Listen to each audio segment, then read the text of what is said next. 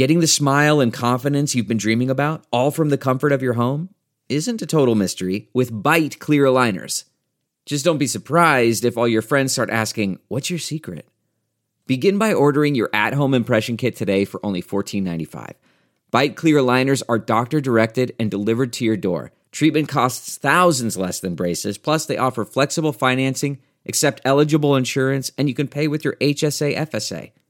Get 80% off your impression kit when you use code WONDERY at Byte.com. That's BYTE.com. Start your confidence journey today with Byte. Looking for a new high-end mascara without breaking the bank? The new L'Oreal Paris Panorama Mascara gives you a high-end lash look in a premium gold luxe packaging. It's all about panoramic volume and fully fanned-out lashes. With its tapered brush, the new Panorama Mascara catches every single lash, giving you the false lash look without any of the hassle. Say goodbye to clumps and flakes, because this mascara is specially formulated to resist them all day with up to 24-hour wear. And the best part? It performs better than Luxe mascaras at only a fraction of the cost. You can buy Panorama Mascara on Amazon today. Hi, everyone. Welcome to Dishing with Digest. I'm Stephanie Sloan, editorial director, here with Mara Levinsky, senior editor. Hey, everyone. Well, Mara, we have seen some super explosive stories play out this week on screen. Days of Our Lives certainly came back with a bang as Ben whisked Sierra off to the cabin where she remembered their love and they happily reunited.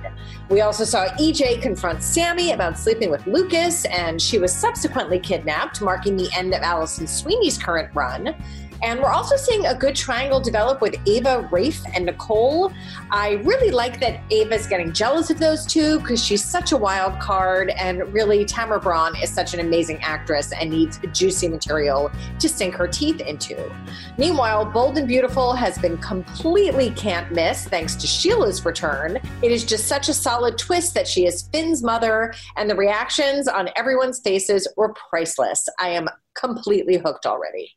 I was sort of living for the extreme close-ups, zooming in on all the shocked faces. It just screamed soap opera to me in such a fun way, and really drove home how many lives her return and the reveal that she is Finn's mother, and thus Steffi's mother-in-law and the grandmother of her son, will affect, across the canvas, which is exactly what you want. I feel like Y&R has also really picked up the pace. Phyllis busted Tara, who went off to jail, as well as Sally.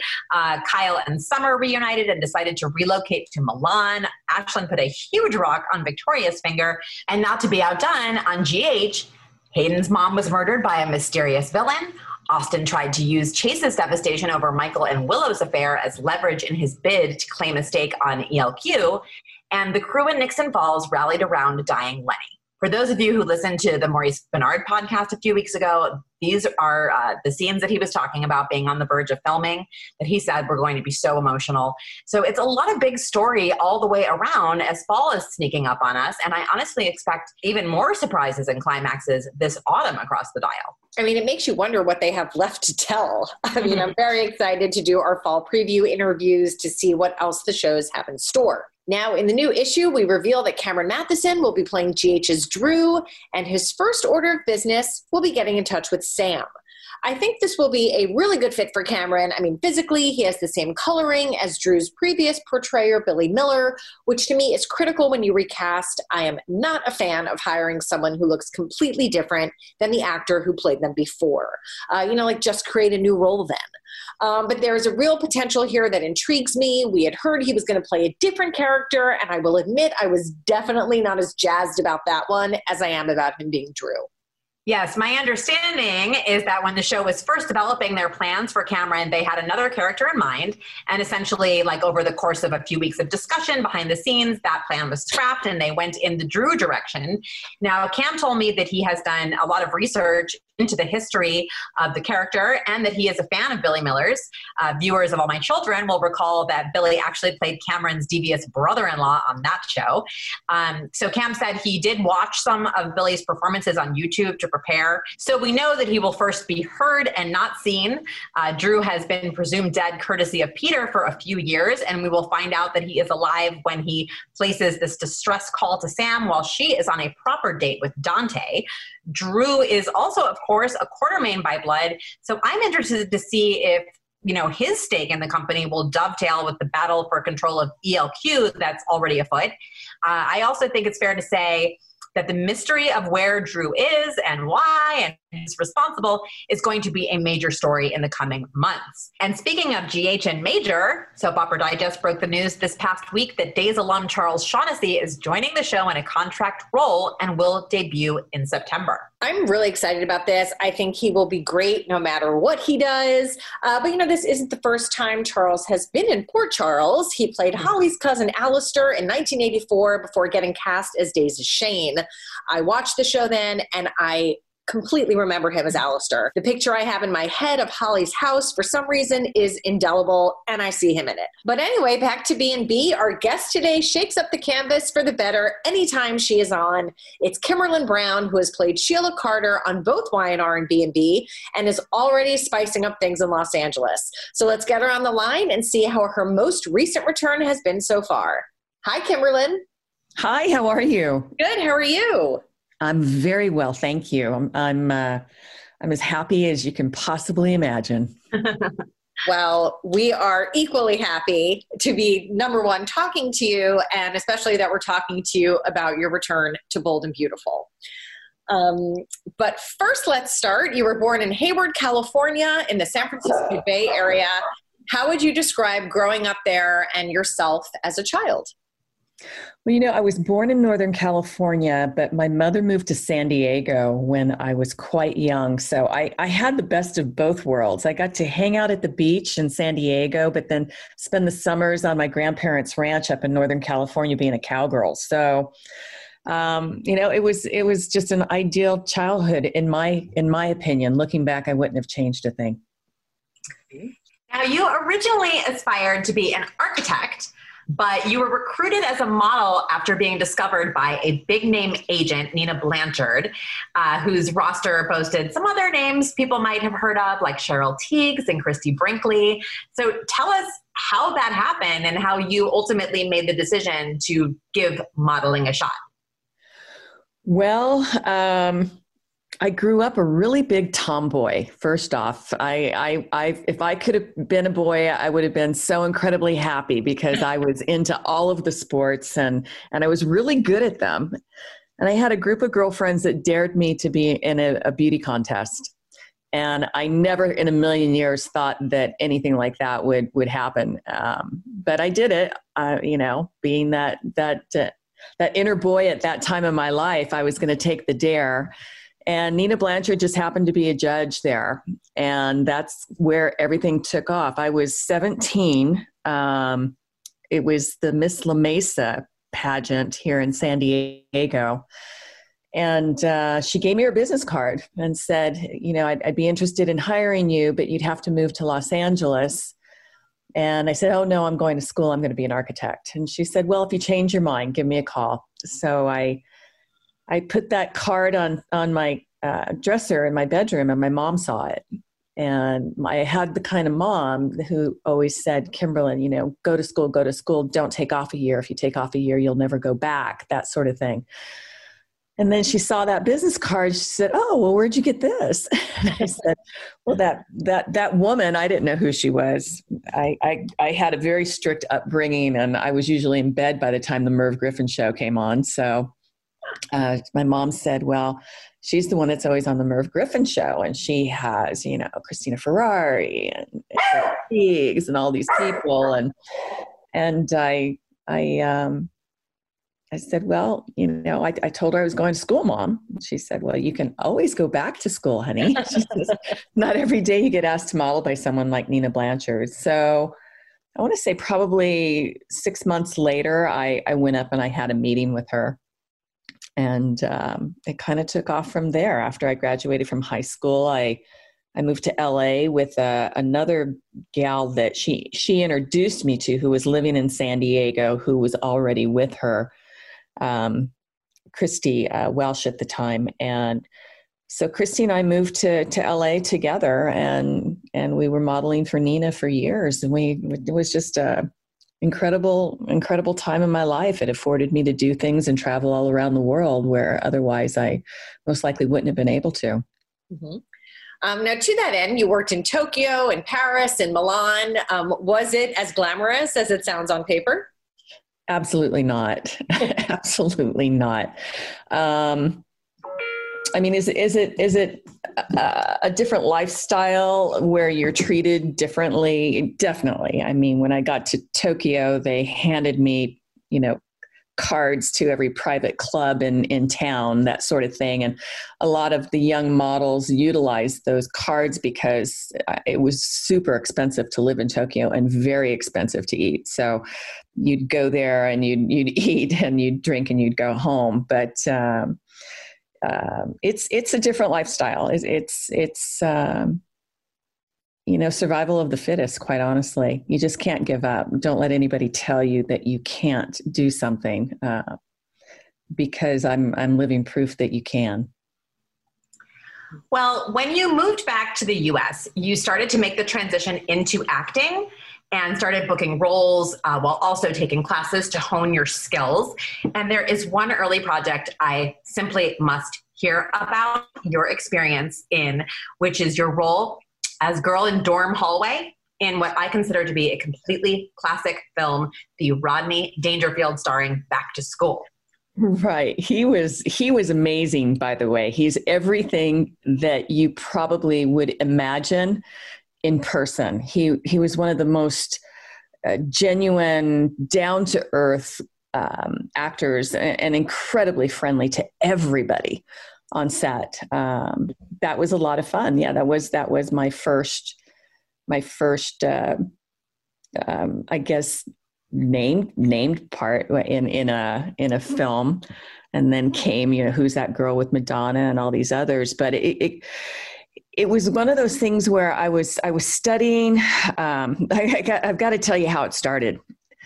I got an agent immediately through a friend of mine, because I was booking all of these smaller parts where they just wanted a pretty girl to come on, say a couple of lines, not too tall, because most of your leading men were not too tall. And I started getting everything that they sent me out, and I'm going, wow, this acting thing doesn't seem so tough. And then they send me out on this audition where I actually had to say more than just a couple of lines. And it was a comedy. And I had them rolling. I mean, just rolling on the couch and on the floor. And I thought, oh my gosh, I got this. This is so easy. So I went back, and my agent told me to come in. She needed to see me, and I was with Vicki Light at the time. And I went in to see Vicki, and she said, "So how'd you feel about that?" And I said, "Well, I felt great. They were laughing. It's a comedy. This is going to be great." And she goes, "Kimberlyn, they were laughing at you, not with you." And the one thing, my business sense that I grew up with, at a very young age, told me, okay, I guess I need to get into some acting classes now. Don't burn bridges. If you burn them, it's really hard to go back over them.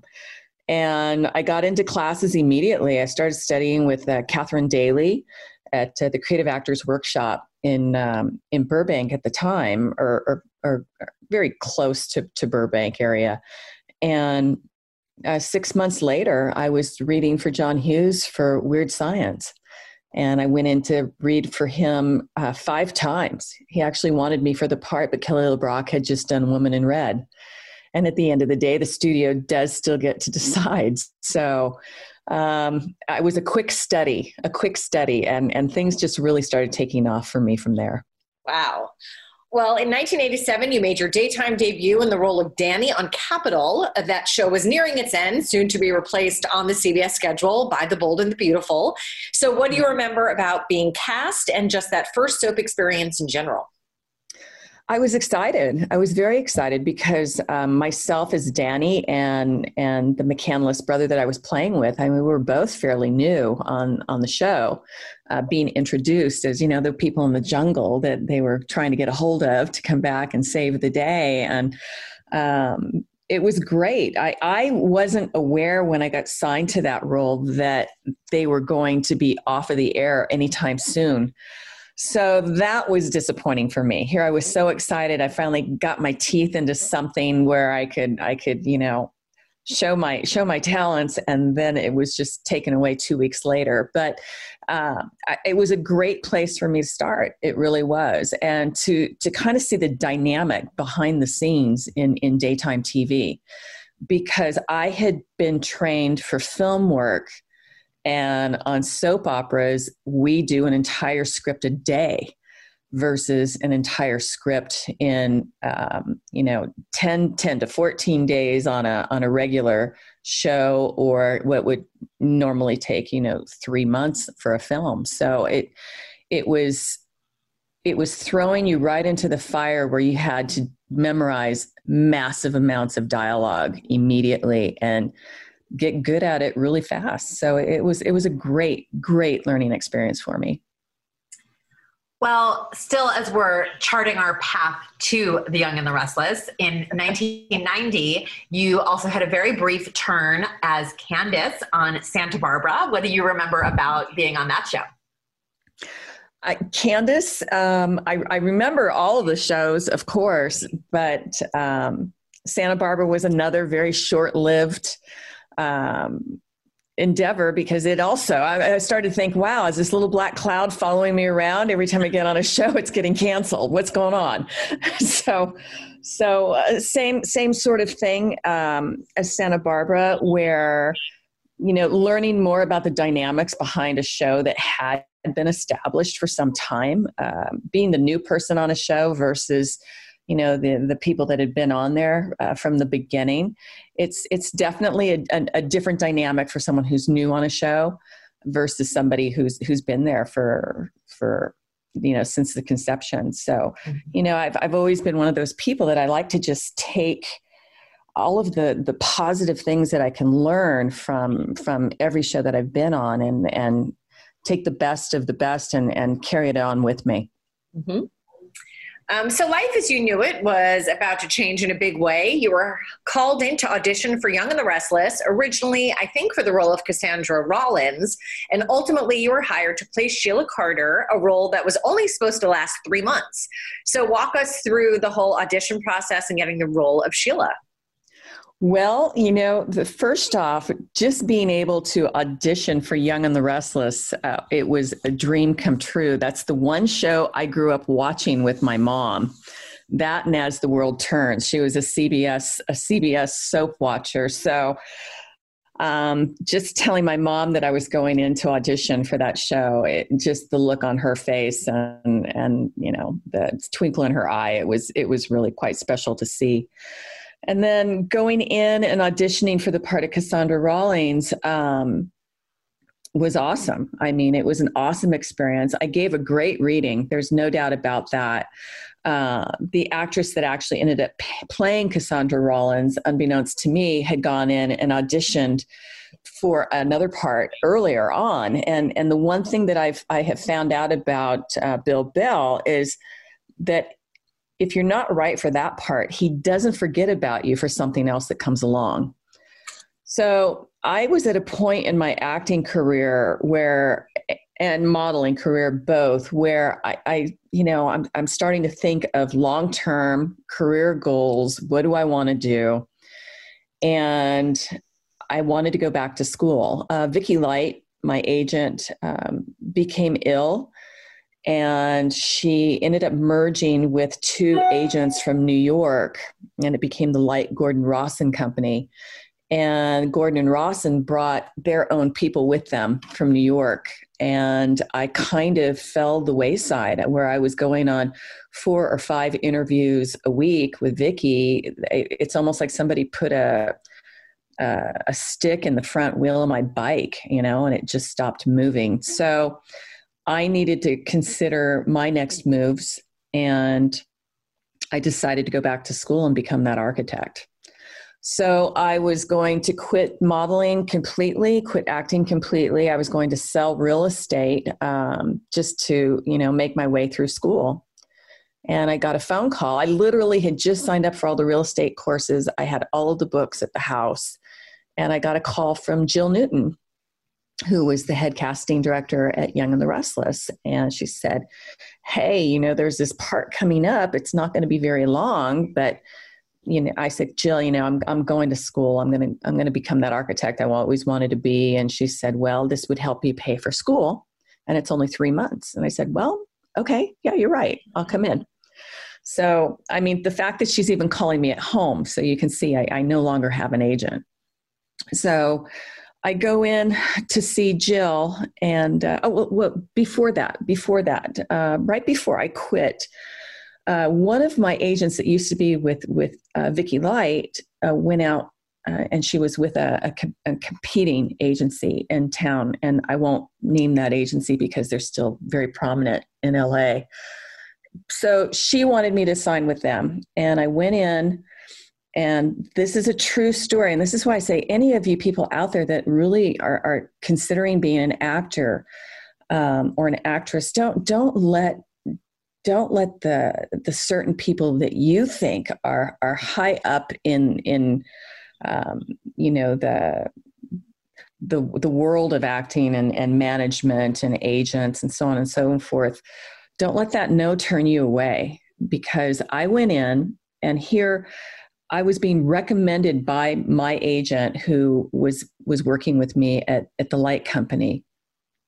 And she wanted me there because she knew my track record, and she knew how, out of every, 4 or 5 interviews, I was booking 1 for sure. And sometimes 2. I mean, I was working back to back. I mean, huge roles, no, not yet, but always on that verge between you and the name person. You and the Chers and the Kelly LeBrock's of the world, that sort of thing. And I went in to see this gentleman, and he literally pointed his finger at me and said, let this be a lesson to you that when you have somebody that believes in you and wants you to come to their agency, you should go. I would have taken you then, but I won't take you now. And I just went, well, okay. And that was one of my deciding factors to go back to school. And then when Jill Newton called and I went in for the reading, I was so excited, but very nervous. I had it completely memorized. It was more of a performance than a reading. And Peter Barton was in reading with me. And I did the reading and finished, and they said, thank you very much. And I got in my car and headed home and realized that I left out probably an entire page of the reading that I was supposed to do. It was just like a natural flow for me. And I just dropped an entire page of the reading, and I was like horrified. And I called Gail Camacho, who was handling the reading that week because Jill was out on maternity leave. And I apologized profusely for about 20 minutes on the phone and said, hey, if there's an opportunity to come back and try it again. And she just sat there going, and listened to me apologize for 20 minutes and then told me I got the job. Wow.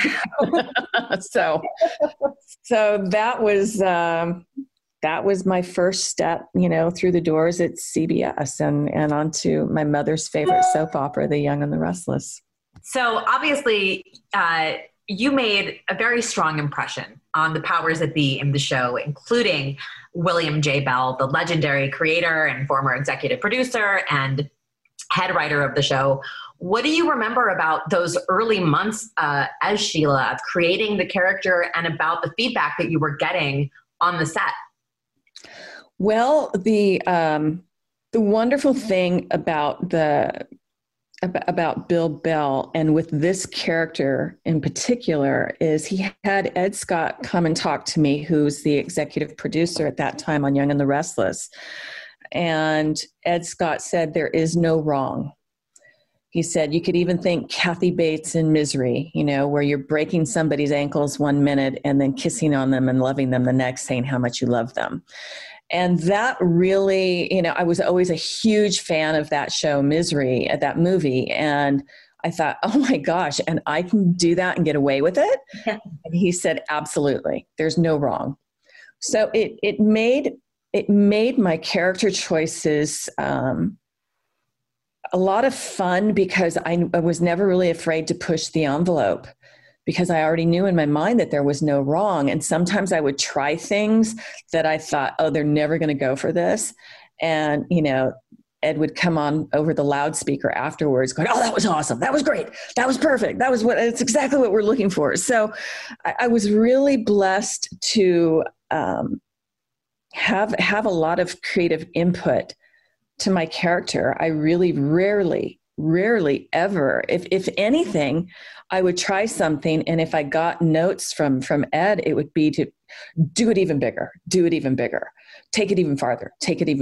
So it was just, I can't even begin really to explain how lucky I am as an actress to not have somebody curb Sheila. Mm-hmm. They really gave me free rein with her. And obviously I was taking her in the direction that Bill wanted me to take her in, that kept it interesting and kept it vibrant and kept people, tuning in to see what was going to happen next. Otherwise, I'm sure I would have gotten, a phenomenal amount of notes, and that 3-month contract would have ended in 3 months. I was blessed that she developed such an incredible following that has kept her alive all these years. Mm-hmm. Well, how did you feel for what you thought was a 3-month gig? You were going to go back to school, turned into a long-term contract. I was incredibly excited. It was, before Vicky Light merged with the other two gals from New York, I was having the time of my life. I was really on the verge of something bigger. And I had two people that didn't understand me and didn't know me come from New York and pretty much stop my career.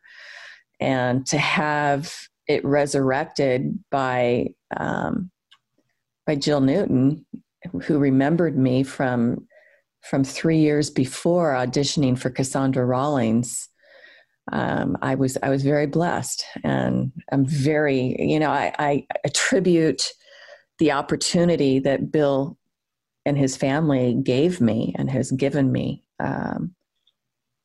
to, being able to do things in life I otherwise never would have been able to do, possibly on my own. Mm-hmm. Well, in that first stint that you had on YNR, Sheila was up to no good pretty much nonstop. Uh-huh. And the story of her rivalry with Lauren and the stealing the baby, I mean, it was just the hottest thing going in daytime at the time, and really is just held up as such an incredible creative period for the show.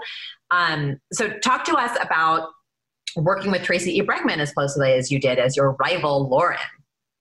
Well, let's be honest here, okay? I mean, it didn't get nasty and evil until Lauren decided she wanted Scott. She didn't want him when she had him.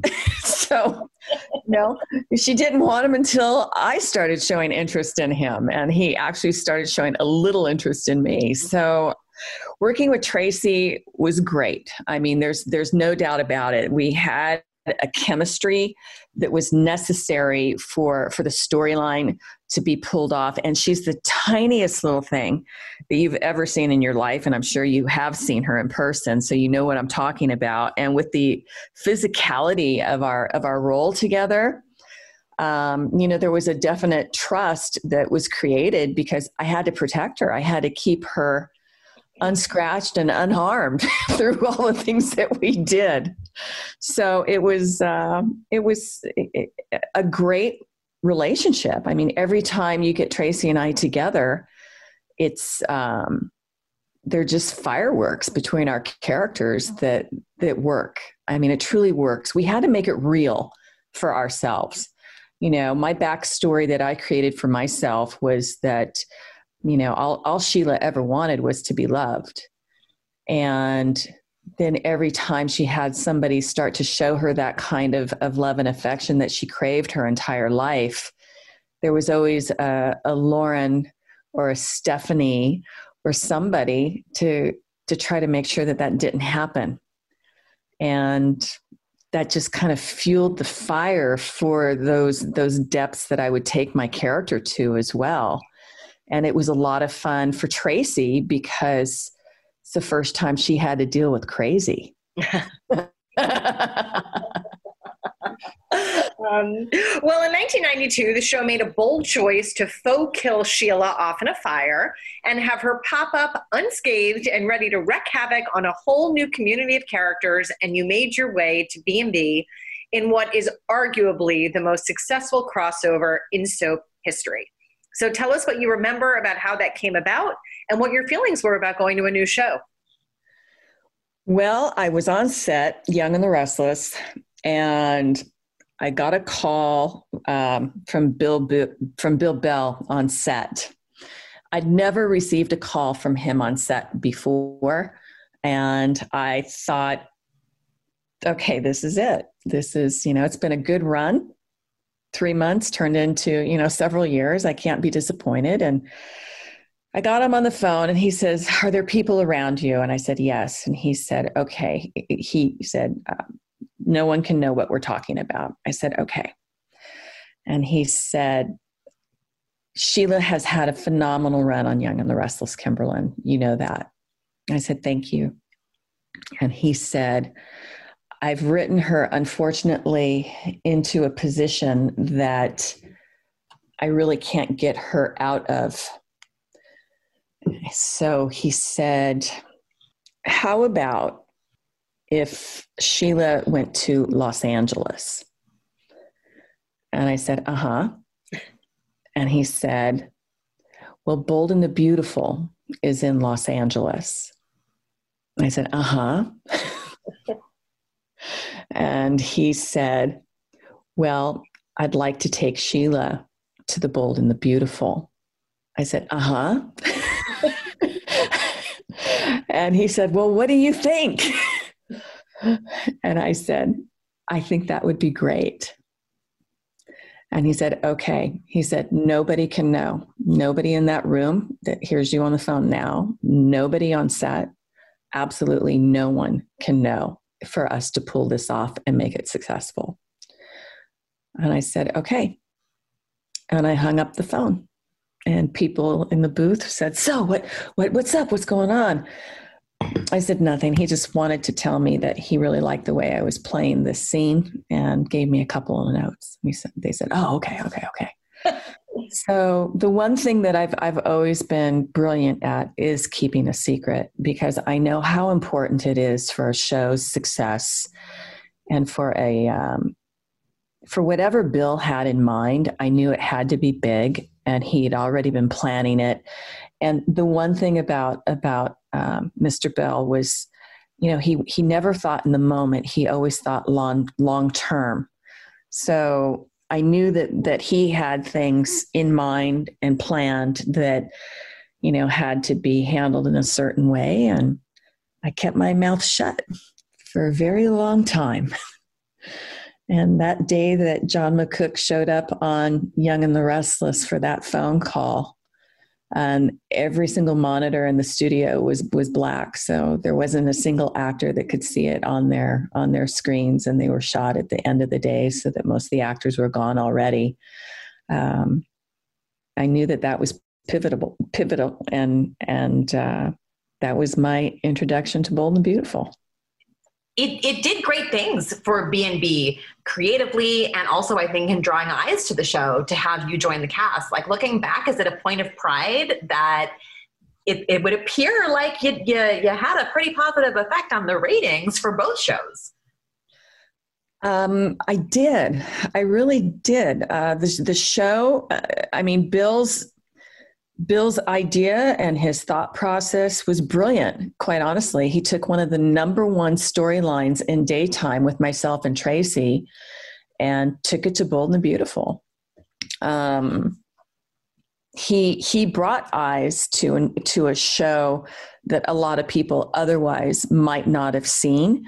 And he was brilliant in the way that he handled that crossover, because he had a definite understanding of the strength of my storyline with Tracy, and the numbers that were happening even on Young and the Restless, being the number one show in daytime, were going off the charts. So he he manipulated it masterfully, as he did with everything that he did, everything he touched. Mm-hmm. And I could not have been happier to be a part of that whole experience, and to be there and welcomed by such a great cast as well. Susan Flannery is just one of the strongest actresses I've ever worked with in my life. And Ken Haynes, my sidekick is just, talk about an incredible amount of fun. And obviously the cast that I work with has always been very, very limited. It's always been very direct storyline driven. So, whenever you had the opportunity to have a scene with somebody outside of your storyline, it was always a lot of fun. Well, you also cross paths from the get-go with, as you mentioned, John McCook, Susan Flannery, Ron Moss, who played Rich at the time, and Catherine Kelly Lang, all 4 original cast members who had never encountered someone like Sheila. So how would you describe the dynamic of working with all of them? It was great, obviously. Once again, working with Susan Flannery, somebody who did not want to see me be happy with her ex-husband. So a lot of that Tracy dynamic was there from the get-go. Here she didn't want Eric, and once somebody else did, she was damned and determined to make sure she didn't have him either. So it was a great way of bringing the whole dynamic that was so popular on Young and the Restless with Sheila and Tracy to The Bold and the Beautiful. And here Sheila finally has another opportunity at love and being happy, and Eric loves her for her, and they're happy. And then, Stephanie makes sure that that's not going to happen. Something about these rich people. What the hell? You're a big threat. I guess so. So, working with Catherine, working with everybody. To me, there's only 2 kinds of acting, and that's acting and not acting. So I always feel that when you have the opportunity to work with new actors on the show, you have the opportunity to explore new places to take your character as well. And I've never looked at working with actors as any kind of a deficit. I've always looked at it as, oh, this is great. We're just going to make the best thing happen with these words that have been given to us on this page to propel the storyline. Well, us being Soap Opera Digest, we have to make mention of the fact that you won 2 Soap Opera Digest awards in this era for outstanding villainous. I know you can't see me, but they're sitting right behind me. Oh my goodness. They are. They're sitting right behind me, and that was very exciting to be voted on by the fans. To have that kind of an honor, it was fabulous, because quite honestly, I truly believe that I wouldn't be where I am today if it weren't for my fans. Mm-hmm. I hear you. Not that you didn't have anything to do with it or anything, but well, you did leave B&B in 1998. Do you remember thinking at the time that you were definitely done playing Sheila, or did you have it in your head that there might be more Sheila down the road? I'm one of those positive people in life that I never say never. And I always think that, the best is yet to come. I used to sign every single one of my photographs that way, the best is yet to come. So, playing the kind of character that I do play, obviously there are times when they're either going to have to, I'm not even going to say the K word to get rid of her, or, she simply disappears. I like that whole she just disappears thing, because then I know that there is an opportunity down the road to come back. And I've been blessed. Like I said, I have other businesses as well. I'm one of those people, my grandmother taught me at a very young age, diversify. So I actually invested my money, and I have businesses down here in San Diego. I employ 250 people. And so I'm busy. I do have a life outside of acting, but when that door opens up and I get that phone call to come back, I have never said no, ever, because Sheila is my baby. She really is. I know that there are other actors that have tried to play Sheila in the past, and I'll never forget getting that call from Michelle Stafford saying, Kimberlyn, are you okay with this? I thought, you're asking me? Seriously? And she said, yeah. She goes, I'm going to try. I'm going to give it my best shot, but I just wanted to let you know, I'll do my best with your character. And I said, thank you, for that. And those are storylines that, thankfully for me, didn't last terribly long. And I keep getting that call to come back as Sheila, and I'm thrilled. I'm just thrilled with that. It's a role. She's my baby. She's my baby, and I don't think I would ever say no to her.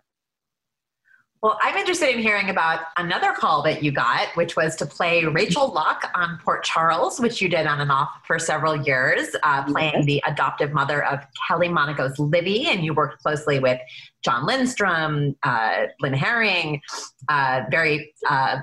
names beloved by fans of another network. So what was that experience like? That was interesting. It was, playing a new character for one thing. I was very comfortable in Sheila's shoes, and now I'm developing a new character, Rachel Locke, and it was challenging. It was, trying to not fall back into, things that that works for another character and create something completely new. It was a challenge, and a welcome challenge. I had a lot of fun. Kelly was very new on the show, as you remember, and it was the first show I ever worked on where they had an acting coach on set, and they were helping Kelly along the way, and it was a great relationship that I had with her because I started helping her and running lines with her and working with her and showing her how you can create your own thing and still make it work within the parameters of what they were looking for. And we just had a great relationship because of it. And she got very confident in what she was doing. And I had a great time. I mean, John was great. Lynn, her career speaks for itself. But it was, I don't ever want to badmouth a show, and I would never badmouth actors or anything like that. But there were times it simply didn't run as smoothly as what I was used to. There's no doubt about that. A lot of opinions and things like that from actors on the show. And to me, that kind of gets in the way of people working. When you're fighting against a script and what they're trying to get out of that script, you're changing storyline midstream. And I'm an actress. That's what you hire me to do. And I will give you the best performance I can with the material that you've given me. I'm not a writer. I'm not a director. I'm not a producer. And there are a lot of actors out there that think they are. And some of them are. Some of them actually are.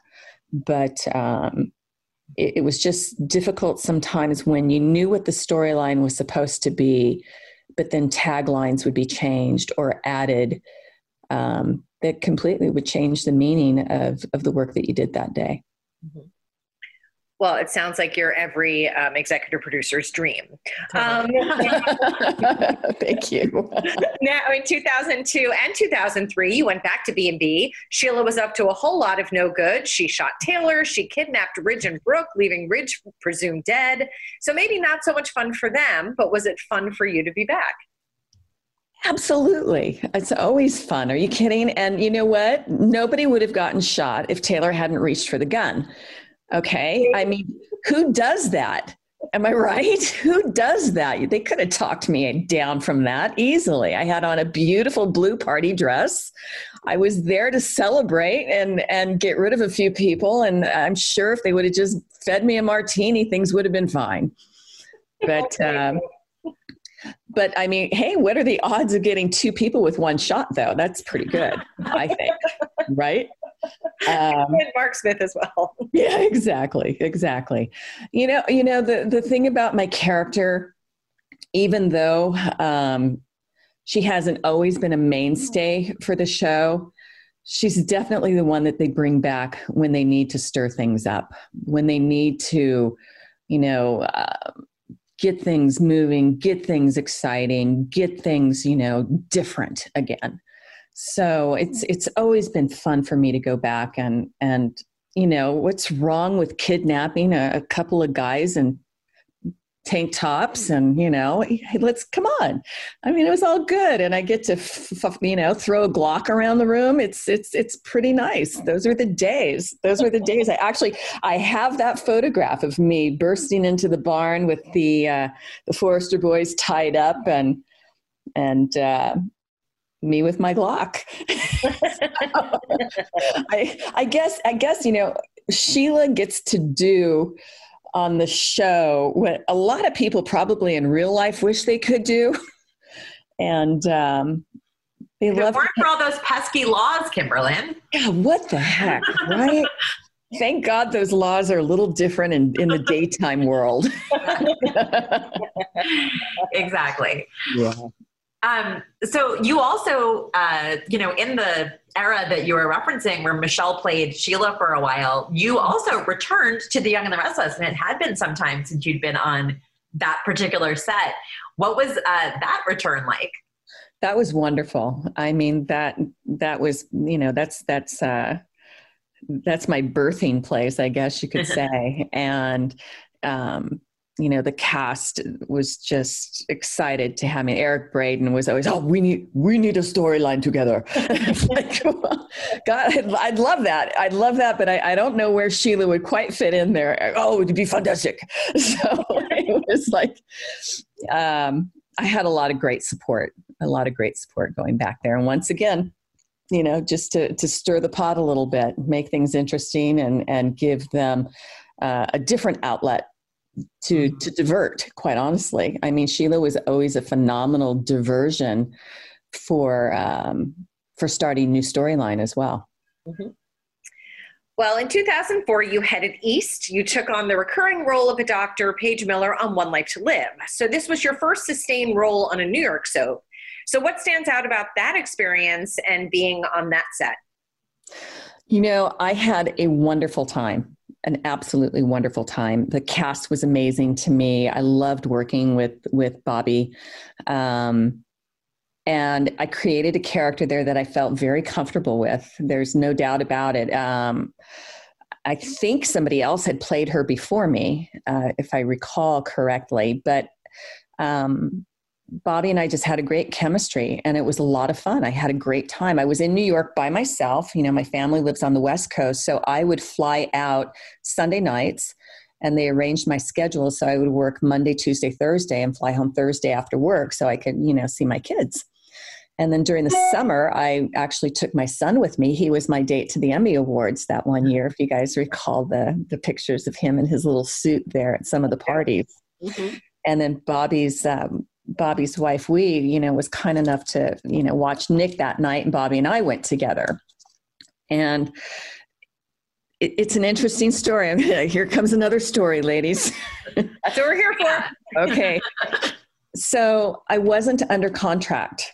I was reoccurring and going back and forth. And I probably wasn't the most cost-effective person to have on the show. I've got to be honest. I was willing to move to New York. That's how much fun I was having with this character and how much I really enjoyed working with Bobby Woods. And I got a call when I was in New York from The Bold and the Beautiful, asking me if I would be interested in coming back. Now, I hadn't been on B&B for a while, and I just assumed that they were no longer interested in Sheila. And that's when I got the call from New York and went there. And our storyline was really working with Robert and myself. And I I guess maybe Brad or somebody took notice and didn't want to lose Sheila. That's the only thing I can come up with. But I got a phone call asking if I would come back, and they wanted to put me back under contract. And I went to, my show in New York first, and I told them the scenario, and I just don't think that they were willing to make the decision at that time. And because of that, I did say yes to Bold and the Beautiful. And it's ironic that right after I said yes to Bold and the Beautiful, then New York came back and said, "Okay, we want you. We're going to put you under contract." And by then I said, "Well, it's too late. I'm so sorry. I'm so sorry." So that was a time that I turned down the job in New York to come back to Bold and the Beautiful. And then my part on Bold and the Beautiful didn't last. I didn't last long at all. I mean, they signed me to a ridiculously long contract, and I think I was finished within, I don't know, maybe 6 months to a year, that kind of thing. And then I started kind of regretting not doing the one in New York, because they were offering me an ironclad, contract deal that was going to, because I told them at this point, if I'm going to move to New York, I want to make sure that you don't have an out on me. Mm-hmm. And they said, "No, we're going to definitely make sure that it's this, that, or the other." But, everything happens in life for a reason. I'm a firm believer of that. And to me, it was a really smart business move. Being the businesswoman that I am, it was a very smart, intelligent business move for Bold and the Beautiful to take me away from One Life to Live. Mm-hmm. Because once again, they recast that part. So you knew I wasn't going to go back to that, and gave the person a contract role. And now they still had Sheila available to them when they needed her.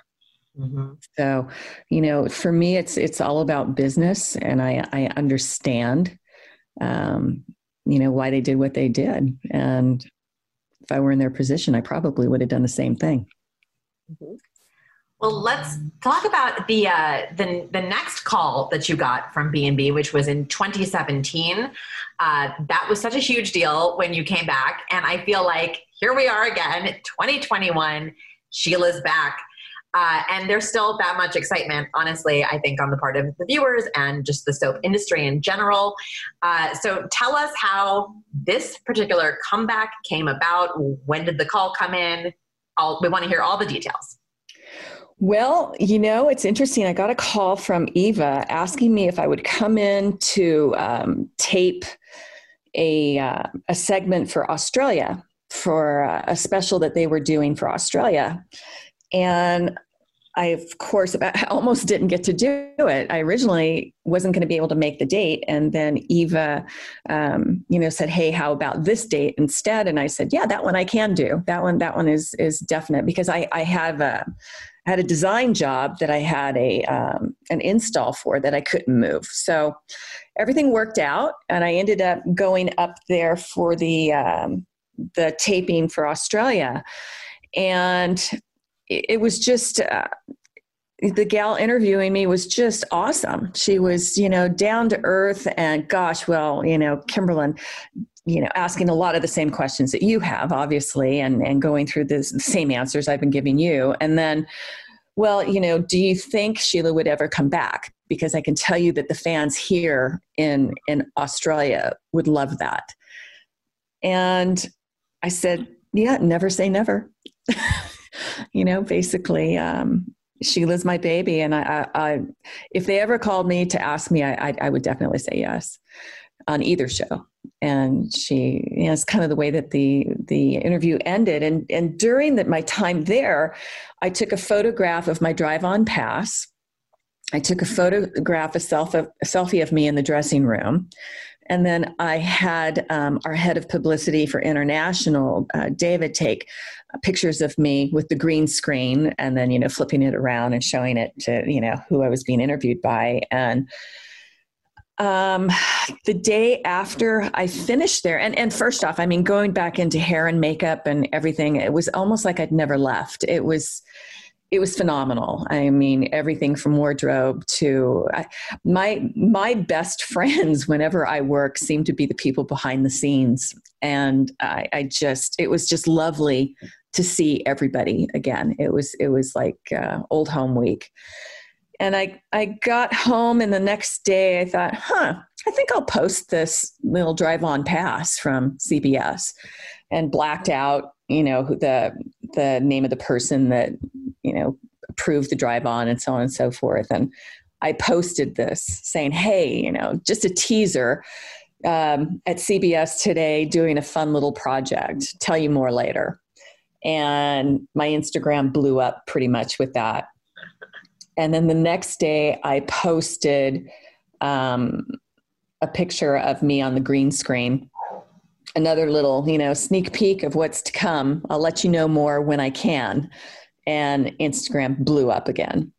And obviously I'm tagging Eva on all this stuff with Bold and the Beautiful at B&B CBS and tagging Y&R as well. And then I posted one of a selfie of me in the dressing room, and it blew up. I got a call about 3 weeks later from Casey, actually, saying, well, I don't know what you did and what you've been posting, but Brad has been noticing. And I said, oh, okay, great. And he said, yeah, he's got a couple things in mind, but, nothing's positive. I just wanted to give you a heads up. And I said, okay. And that's where it started. That's where it began. And I'm sure that it wasn't because I was there, taping something for Australia. I'm sure Brad had something in his mind already. And I just kept pulling the trigger on Instagram, and he was seeing the responses and liked what he saw. Mm-hmm. So maybe my pulling the trigger on my Instagram helped him pull the trigger on bringing Sheila back. And in a very big story, in a shocking and soapy twist, Sheila was revealed to be the mother of Steffi's baby daddy, Finn, giving her another major connection to the Forrester clan. So what did you think when you heard the twist? So before I answer that question, before I knew anything about the storyline, I came home and there were beautiful flowers sitting in my kitchen. And it says, Dear Kimberlyn, Sheila is back. Watch out! ! A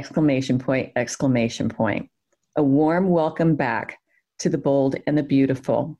I look forward to the exciting storyline ahead. Brad. Wow. Yeah, that was really pretty darn cool. So, I really wasn't aware of what my storyline was going to be. I've got to be honest, until I received my first scripts, because once again, I was asked to keep everything very, very quiet. They weren't sure how they wanted to roll this out. Was it going to be a big surprise? Which originally I think that was the thought process. So I, as I got my scripts and let me tell you, they're lengthy. It's going to be a huge opening. I'm talking, like 5-7 page monologues, scene after scene after scene after scene. So I was thrown right back into the fire again, as Tanner would say. He goes, wow, they sure didn't bring you back lightly, did they? I said, no, I said, they never do. But when I found out that Finn was my son, I was excited. I mean, terribly excited, because all the years that Sheila's been on the show, and I know I have other children, I'm finally going to get to act with one of them. Do you know what I mean? More than just a little while. And I think about this. I mean, I finally have a connection to the Forresters. Through Steffi, whether she likes it or not. Gonna speculate not? I'd love to hear about your first meeting with Tanner. Well, it was great because with the COVID stuff going on, everything's much different at the studio.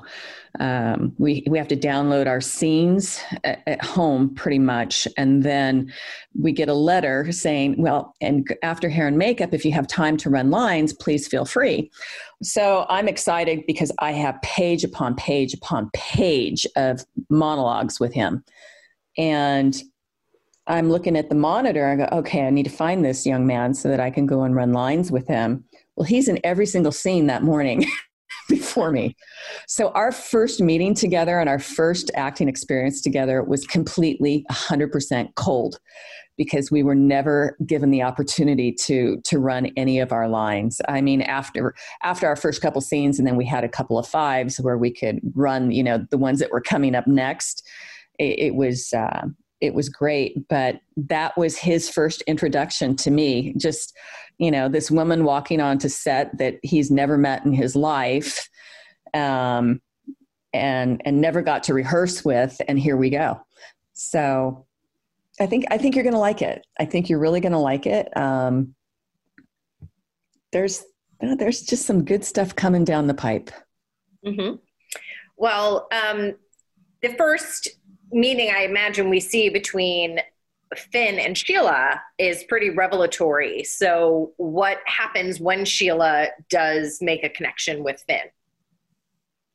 Well, let's see. Would you, knowing Sheila, expect that to be a bright, light, cheery scenario, or maybe something that just kind of comes out of the shadows? You tell me. What was it like for you to go to work that first day? Like, were you excited? Did you have any butterflies, any anxiety? No anxiety. Any butterflies were just that I had so much dialogue and I didn't want to disappoint by not delivering, because that's one thing that I've always prided myself on, is being well prepared. And kind of like I told you, when I went back for that shoot for Australia, it was like going home. It truly was. I have a phenomenal relationship with my producers and my directors and the crew and the actors. And the only thing is there are so many new actors, truly, since the last time I was there. I mean, you've got Torsten and you've got Catherine and you've got John McCook. Don Diamont, obviously, who I've known for years, but still haven't I ran into him when we were doing the thing for Australia, but haven't run into him on set yet. And, the two young men that play his sons but my storyline really has a large amount of very new people. So when I walked in that room, I saw a lot of faces that were new to me, and Thomas is different now. I don't think I ever had any scenes with Hope or anybody like that. So I'm excited to see what's coming down the pike, because they've really introduced me to such a broad range of actors in the room that anything is possible. Anything is possible for a very long time. So that's exciting. Mm-hmm. Will we see anything different about Sheila this time around? Has she changed at all? Well, of course, with time comes change. I thought she had changed the last time she was there. I mean, she was really trying to be a better person. There's no doubt about that. And I don't think that has changed. But, even people that have become better and better to, in the face of society and so on and so forth, when you have certain elements in life that refuse to acknowledge that betterment, you just hope you just don't slip back into some of your old ways. Well, what kind of just general tease can you give about what we can expect this time around with Sheila and with you on B&B? I guess it's the way I have always signed my pictures. Get ready, because the best is yet to come. Love that. I love it. Well, what does it mean to you, Kimberlyn, that now, like 31 years after you were introduced as Sheila, like it's like I feel like my own life has been marked by Sheila's visits to daytime, in a weird way. What does it mean to you that the character is still as high impact as she is, that there's still so much excitement around her, and that she's just been this through line for you professionally. Well, I'm very, very blessed that, the writers that write for my character have stayed, incredibly creative, pushing that envelope, giving me an opportunity to come back and always make her a little different, a little new, a little more exciting. And all I can say is, I could not be happier that 3 months turned into that 31 years. Mm-hmm. And if it weren't for my fans loving the character that I play, that love that what I do with the words that are put before me from the writers and producers and the directors that direct me along the way, it's not about one person. It's about an entire production. And I've been blessed that this production has really taken care of Sheila and have coddled her the way that they have and protected my character to the point that I have been allowed to come back and successfully, resurrect my character for 31 years. Now you mentioned, running parallel to your prolific soap career, you and your husband started various businesses, including an avocado farm, and you also worked in interior design, not to mention a political run. Now, did you ever have any clients who were like, oh my God, Sheila Carter is designing my living room, I'd better run for cover? There's only one design client that I've ever worked for that was a fan. And no, my other clientele, they've never really watched a whole lot of daytime because they run major corporations of their own. Hence why they're not in supermarkets to see you on the cover. Yeah, exactly. It's interesting. A few of them will go on and Google me after they find out that sort of thing. And they don't normally find out until we're out, furniture shopping and doing things and other people have recognized me. And then they go, oh, who are you? So it's like, okay, it's all good. But no, we bought an avocado farm in North County, San Diego, over 16 years ago. That has been amazing. I was actually appointed by the USDA this year to be on the board for the Haas Avocado Board for the United States. Wow. Yep. And then, thank you. And then we're in the boating and marina business down here in San Diego area. All kinds of things, laundromats, financial services, my design company, bait and tackle stores, fishing charters, a lot to do with the water. And we were very, very blessed during COVID that the outdoor activities at our facilities were never closed down for a large amount of time because we also own fuel marinas and our government needed our marinas open to fuel their vessels. So it was great. Mm-hmm. Pretty incredible. We were actually very, very blessed. Well, Kimberlyn, this has really been such a joy. But before we let you go, is there anything that you would like to say directly to the Sheila fans out there who are listening and are psyched that she is back in action? I want to say thank you. I just haven't had the opportunity to say something like that on stage for a very long time. And as I sit here with my 2 Soap Opera Digest Awards behind me, I never would have had those without my fans. And thank you to my fans. Thank you to the Bell family for believing in me all of these years. I'm truly blessed. I'm truly blessed to have them all. So thank you. Well, we are also very excited to see you back if we haven't made that clear, and look forward to seeing what Sheila is up to this time. Thank you. And I'm very excited that you still wanted to talk to me. So thanks. Thanks very much. Absolutely. Have a great day. This was wonderful. Yeah. All right. Bye, y'all. Thank you so much for joining us. Thank you to Kimberlyn Brown for being our guest. If you like this podcast, please subscribe wherever you listen to podcasts. Be sure to pick up a new issue on sale now and come back next week for another podcast.